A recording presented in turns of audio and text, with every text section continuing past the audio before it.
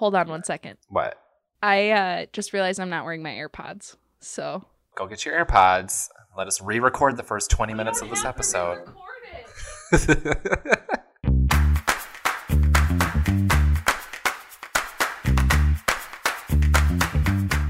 Good morning and welcome to the Queer Exchange, Alyssa. Hi, Ben. Happy recording day. Happy recording day. Our recording days are dynamic. They change every week. I think that's a running theme with this podcast. Everything is flexible. Nothing is concrete. Right. If our gender isn't fluid, our podcast sure is. So what's the topic this week, Ben? Today we're going to talk about gender and gender identities. Basically, our experiences with people that are gender diverse, because we ourselves are cis, so we're basic. Yeah. Right. But before we get into the next topic, though, can we do a, clarification sipper? I don't know about you, but I have a clarity sipper that I wanted to just state, because when I listened to the first rendition of our episode on sexual orientation, episode 2, I cringed really hard when I was talking about the AIDS epidemic, and I said how gay men were the face of the epidemic, and therefore that's why gay became a term to be associated with masculine identities. And I just want to make it clear that trans individuals, trans women were very much so part of that liberation movement. We all know that the Stonewall riots were initiated by trans women of color, and so I did not mean it to say that they did not play an important role. I think what I was trying to articulate was that publicly, to the public, it was gay men that were, doing interviews on news shows and doing those types of things. So that ties into just trans erasure and BIPOC erasure period of white gay men were the face of that movement because it was socially acceptable and easier for people to digest. Not saying it's right or wrong, but that's kind of what happened. They just had more social power in that circumstance. And so that is what I meant. Did not mean to erase the hugely powerful impact that trans individuals have had on that movement and have been negatively impacted by the HIV/AIDS epidemic as well. So just wanted to clarity that point. Thank you for providing us with some clarity. What's your clarity? My clarity is that my drag name last week was completely wrong. So I still stand by Aquafina Harbor being a lush drag name, but that is not the place we went to. It was actually called Aqua Marina, which could also be a drag name. You see where my intent was, or where my inspiration came from. But yeah, it was Aqua Marina, not Aquafina Harbor. You were caught in the moment and you just went with what felt right. Yeah. So, I mean, mine's a little bit less intense of a correction, but I think it was still something that I wanted to say. We're all about correcting our mistakes on this podcast. Seriously. Because there's probably going to be plenty. Yeah, those are the mistakes that we know about and we're choosing to acknowledge. But if you find more, please reach out to us on any of our social media platforms and be like, excuse me, y'all wrong. And we'll be you're right. You're right. I mean, after a little bit of further inquiry, we'll make that decision. But we are all ears. We're open to criticism, all right, people? Yeah. Okay, so before we take a break, maybe just share our little She Really Do Be That Way. Yeah, let's talk about She Really... Oh, wait, what was the... Let's come up with a new one each time. She Really Do Be That Way. Huh? Okay, anyway. Alyssa, what is your nice personal story this week? Well, those of you who can't see me right now, so that's everybody besides Ben, I got a haircut, a pretty intense haircut. She got a chop. Yeah, I chopped it. I chopped my hair off. My hair was very long and had been growing for over a year. I hadn't gotten a trim in over a year, and it was literally to the point where it was on my ass, and I was like, this is too much.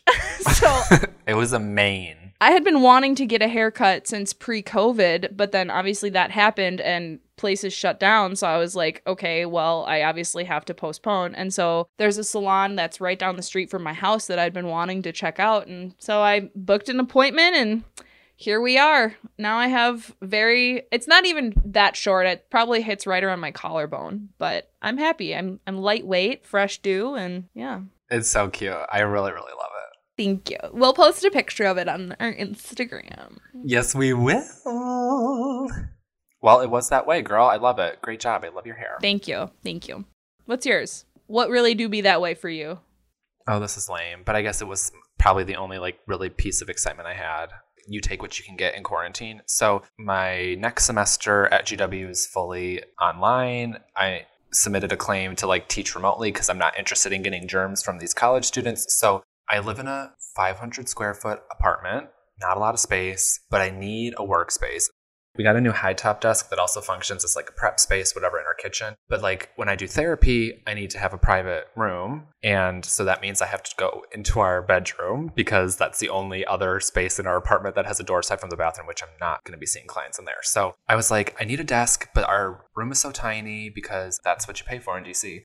So I found this cute little mobile desk, but also has like that power lift that can go up and down. Yeah. And it can fit, like wedge it right in the corner, and I can sit with my back against a wall and you can't even tell I'm in a bedroom. And I'm like, perfect. I'm ready to go. That's awesome. It's so handy. It's super convenient. I love it. It can be used for anything. I mean, Shane has used it more than I. It came like 2 days ago, but he's welcome. Wow. But that's my excitement. I'm really glad that I got that. That is exciting. We love a mobile workstation. Thank you, Quarantine, for bringing that out of me. Okay, well, that's great. We should probably get going on our actual topic now, huh? Yeah, you want to take a quick break? Be right back? Yeah, let's step aside for a minute. Okay, step aside.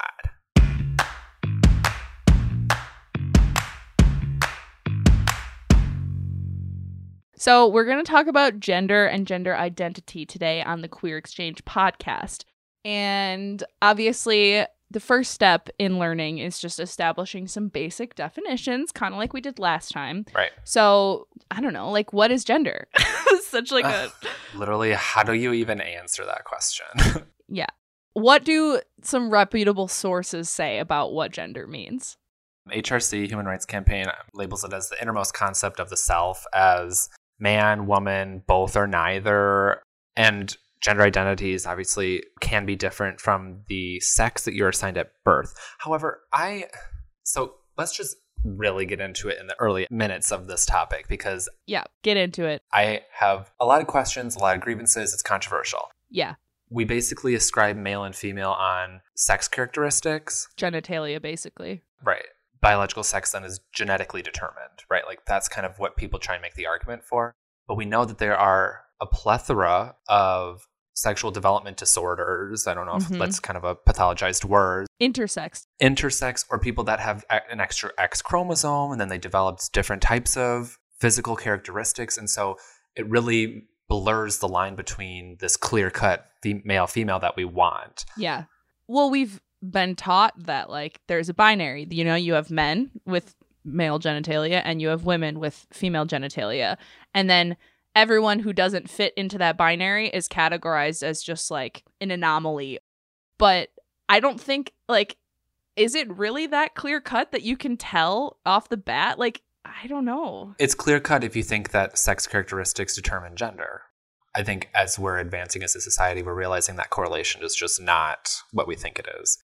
I also have grievances with, I was just looking through a survey that I'm writing a paper on right now about the impact of COVID-19 on the queer community. It's a sample of like 18 to 25-year-old college students. They filled it out right at the beginning of the epidemic, and we're kind of just looking at how this is impacting the queer students within that sample. And one of the questions asks, like, what is your sex, male, female? Then what is your gender, male, female, transgender? And so one person left a comment that said, I don't know how to answer this question about gender because you're using terms that are defining sex, because they use the terms male and female as opposed to man and woman. And this is how I have always thought about it, just from a research perspective and more globally. Male and female should really exclusively speak to someone's sex, biological, physical traits, and then man and women, I think, is more so related to someone's gender, because gender is your inner sense of who you are. Yeah. And that's why, like, when on the survey, because we put male and female, this person was like, I'm not going to answer this because you use terms that define sex when you're asking about gender. And I feel like that's a really important distinction. Yeah, I never thought about that way, because I think man and male and woman and female get used interchangeably a lot when they don't necessarily equate to the same thing and maybe shouldn't be used interchangeably as they are. Right. Like, I almost don't even really use the terms male and female anymore. Like, this honestly turns into like a whole other issue, because do you ever notice online, like if you're reading through Twitter or Reddit or whatever, that like men tend to refer to women as females way more often than women refer to men as males. You know what I mean? Like, Ew. I don't like it. Yeah.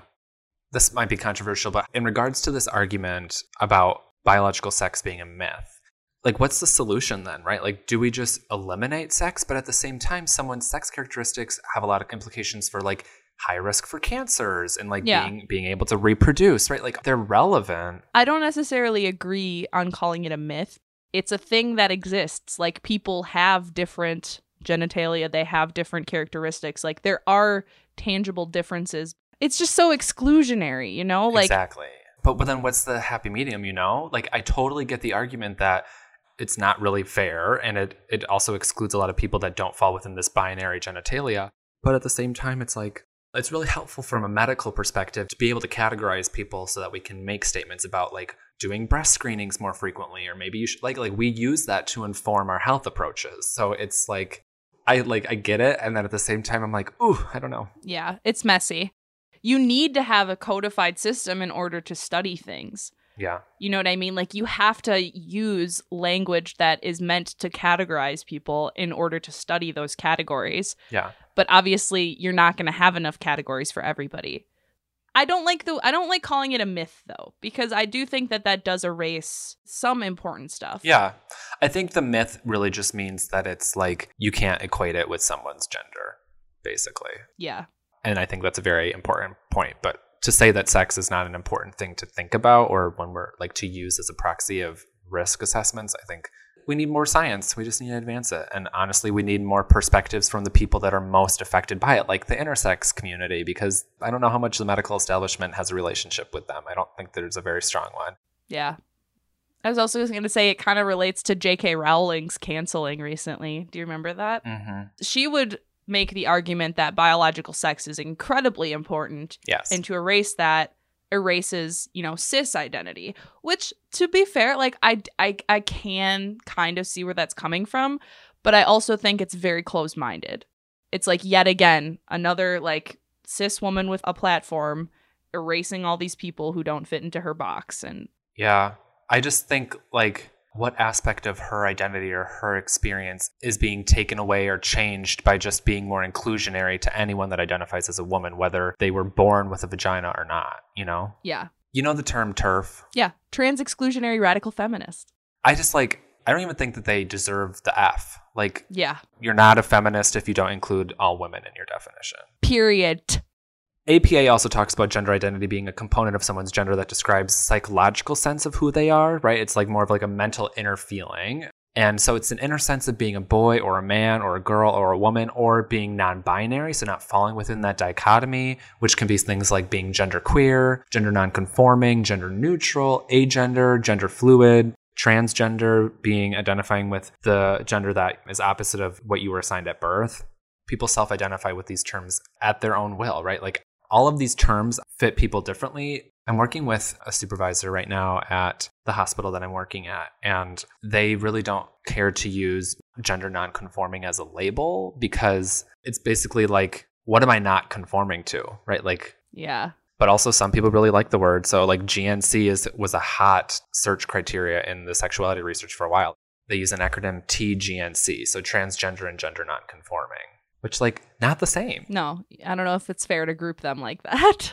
No, it's just not. I like the term non-binary because it's like, it doesn't put you in a box. It just says those other two boxes aren't for me. Right. Because gender is what? Gender is a spectrum. She's a spectrum. Everything's a spectrum.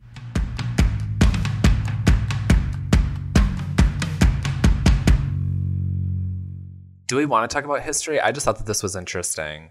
I'm not going to read the whole thing, but basically it's from a chapter of a book. The chapter is called Transgender History in the U.S., written by Jenny Beeman, and it's from a book called Trans Bodies, Trans Selves. And I was just very interested in, like, when was this first, like, when did gender really become a thing that people started to think about? Apparently, one of the first recorded examples was in a Virginia colony in the 1620s with an individual who claimed to be both a man and a woman at different times, adopting different gender roles and clothing throughout their life. That is interesting. So the person's name was Thomas or Thomasine Hall, and this was back in the 1620s. Wow. Oh, that poor person. They probably went through hell and back, huh? Well, yes, but also, what was the outcome here? I thought it was they allowed this person to switch or to use both man and women appearances and gender roles. Yeah, that is interesting. It was just really fascinating to me that one of the earliest recorded examples is 1620. And so Lord knows what it was like before that, before it was recorded. Yeah. And how that differs by culture, right? Like that kind of might lead into some of the different gender identities that we know about. One of the ones that I think is fascinating is the two-spirit. Mm-hmm. And I really don't want to like talk outside of my competence because I really don't know a lot about it. But one of the definitions that I found was that it's an identity within Native American and indigenous cultures where people were male, female, or sometimes intersex individuals, and they did activities of what would be typically done of both men and women. And they were considered neither men nor women, but occupied a distinct alternative gender status. It's just like fascinating. That's the thing that's really frustrating about like gender stuff is that I didn't have a class that talked about gender really until college. Let's talk about that class for a minute because that was a good class. Yeah. So Ben and I, back in college, we took a class in the American Studies department. It was also gender and women's. Like you could take it from either department. Oh, okay. We took it from the American Studies. Yeah. Like the first title was Sex in the City, and then it was like something else. Sex, politics, and gender in the United States or something like that. Yeah. And that was very all-encompassing and probably my first introduction to like viewing gender and sexuality from like a critical thinking approach. You know that I still have that bound book of readings from that class? No, you do not. I sure do. After that class, I was like, I need to save this. Like, that's how formative it was for me. It just was so eye-opening. It was one of the first times that I started to learn about like an intersectional framework. Oh God, that was the first time I heard intersectionality and my mind just blew up. Yes. Just like thinking about that stuff from an academic lens. Once you approach it of like, maybe my experience isn't the same as everybody else's, that these types of perspectives and ways of thinking become so much more understandable and normalized. We said this last time too, just because it's different and you don't understand it doesn't mean it's not valid. For sure. I remember one of the biggest things was the AIDS epidemic that stood out to me because yeah. I had no clue how mishandled that all was. No, or like how rampant. And just like straight up traumatizing for an entire generation of people. Yeah. Did I tell you when my sister was born, my mom needed a blood transfusion because she was losing some through the delivery? And she said no because she was worried about the HIV/AIDS epidemic because no one was really testing the blood for the virus before giving it to patients. And so there were people that were acquiring HIV through blood transfusions. So she was just like very paranoid at the time. Wow. I mean, it makes sense. Like I don't blame her, but that was such a tangent. Basically, there are a plethora of different gender identities. We're not going to list them like we did the sexualities just because that took way too long and it's very easily accessible information. So highly encourage you guys to just take 5 minutes and Google some different gender identities and see what you don't know because there's a lot out there. Yeah. Especially the two-spirit thing I think is super interesting and not really talked about mainstream. And I think the non-binary identities are also equally important to think about because from my experience, I think that they are growing in numbers. Well, in someone who is trans, can they be both? Can you be non-binary and transgender? Oh, yeah. From my understanding, the trans community prefers to use just the word trans, that you don't even need to add the word gender, and then you can call someone a trans man, trans woman, space between trans and man. It's not one word. I've seen hyphenated as well. Yeah, you can hyphenate. I think the argument is like, I identify as a man, and yes, I am trans, but like I don't need those words to be together for my experience. So many people call it different things though, right? It's like some people use trans man, some people use trans boy, some people use trans masculine. Mm-hmm. But back to your question about the non-binary piece, one of the things that actually is pretty new to me, I'm working in a gender and autism clinic, and there's quite a few individuals who are non-binary trans, which is kind of challenging because like trans by definition means you identify with the gender opposite of the one that you were assigned at birth. I think I have a interpretation. Yeah, tell me it. Basically, the way that I'm thinking about it is just the word non-binary. Not only does it kind of mean like I don't fit into the men-women box, but it also can kind of mean like I don't fit into mainstream visualization of what men and women means. So like, yes, I'm a trans woman, but that can be different than what society says a woman is. And that's why they still include non-binary. Maybe. Yeah. I don't know. I think so. Like, I think it just means the trans piece probably is mainly a statement about not identifying with the gender they were assigned at birth. And then non-binary is about how they currently identify. Yeah. Like, I just don't necessarily fall within like the man-woman dichotomy. And so I know that I'm not the gender that I was assigned at birth, but I'm also not categorizable. Right. Yeah. That's a really good explanation. Oh, one of the other pieces that I think I like, and I'm starting to use this terminology more, is instead of calling something like someone transitioning, and I was told this by my supervisor in my current placement, that it's better to use like gender affirming. Okay. Because it's more of like a positively framed process. I see what you're saying, because like transition definitely implies the change, but gender affirming adds more positive connotation to it. Right. I wouldn't say like this youth is transitioning. I would say like this youth is affirming their gender. I like that.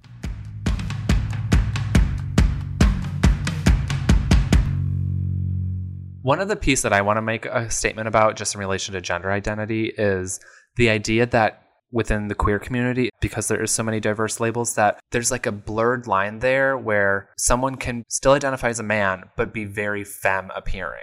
Or a woman can still identify as a woman, but present so butch. And I think that is so amazing. I love that concept. That plays with the words masculine and feminine, because those are often inherently tied to their respective gender. Yeah. But I struggle with that language because, like, what makes, sensitivity? Why is that considered a feminine trait? Yeah. Where did that connect happen? Because there is a link between those words that I don't necessarily know if it should be there or not. I mean, right now, I just think it's just the way the world is. And we have those schemas. Schemas, archetypes, yes. We have all of those things in our brain that help us make sense of the world. But maybe we just need to like break down those boxes and like put other things in them and like expand them. Right. We love an open concept floor plan. I don't think I would ever buy anything other.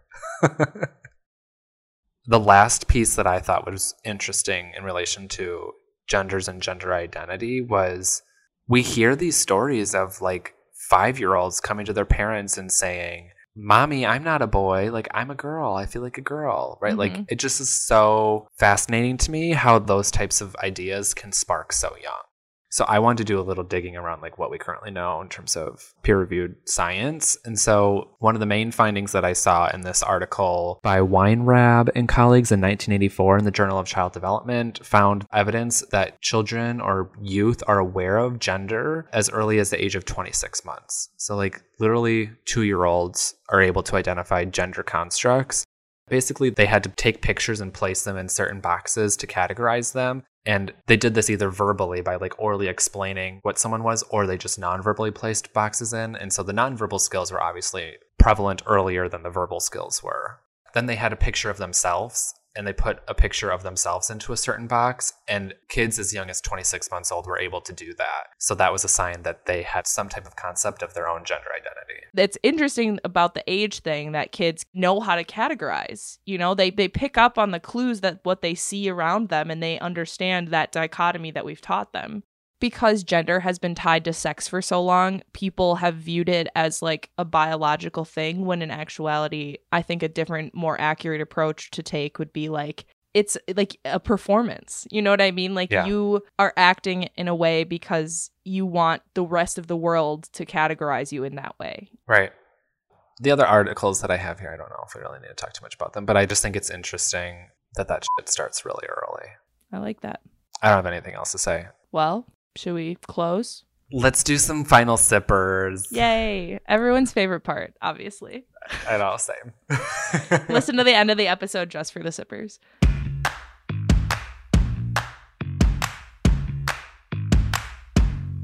So, Alyssa, how are we going to walk the talk this week, please? Walking the talk, very important. So I actually watched a documentary the other day on Netflix that is about trans people and mainly trans celebrities kind of telling their story and experience. It's called Disclosure. And I think it would be really cool if any of our listeners wanted to take, 90 minutes out of their day and watch it. I think it provides a lot of insight from trans people themselves about why representation is really, really important and how trans people have been depicted from the early days of media to now. I mean, it's crazy different. And this movie does a really, really good job diving into it and getting information straight from the source. Yeah, I'm going to second that. I also have seen it, and it's just, it really is honestly quite sad because it just brings attention to some of the ways that transgender individuals have been portrayed. The thing that I like about it a lot is it shows you clips from shows. Like, I just started watching Sex and the City recently, and there's a clip from that in Disclosure, which then I watched it in the show. And watching it from my cis point of view, I can get comedy out of it. But if you are someone who's trans, it is very humiliating. Because you're used as the brunt of jokes and as you're not treated as an actual full human being the way that other characters are. And then they also tie it into shows like Orange is the New Black with Laverne Cox, and how having a transgender character that has a full life and a full story humanizes them, and it normalizes it for society and makes it less taboo, I think one of the best portrayals of transness is the character on Euphoria. Oh, yeah. Jules. I thought that was such a perfect way of creating this character. She's a main character and she just happens to be trans. That's not her whole identity on the show. And that's what's different about, the characters in Sex and the City who are just sex workers. And most trans portrayal in media has been sex workers.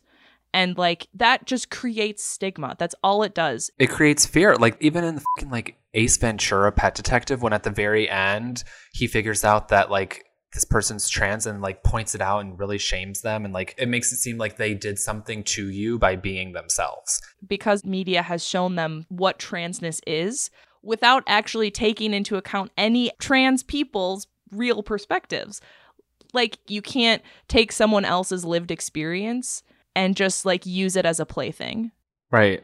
That same premise can get applied to everything. People of color in the media, gay people in the media, representation is very, very, very, very, very important. Yep. So everyone go watch it. That's your homework. Walk that talk.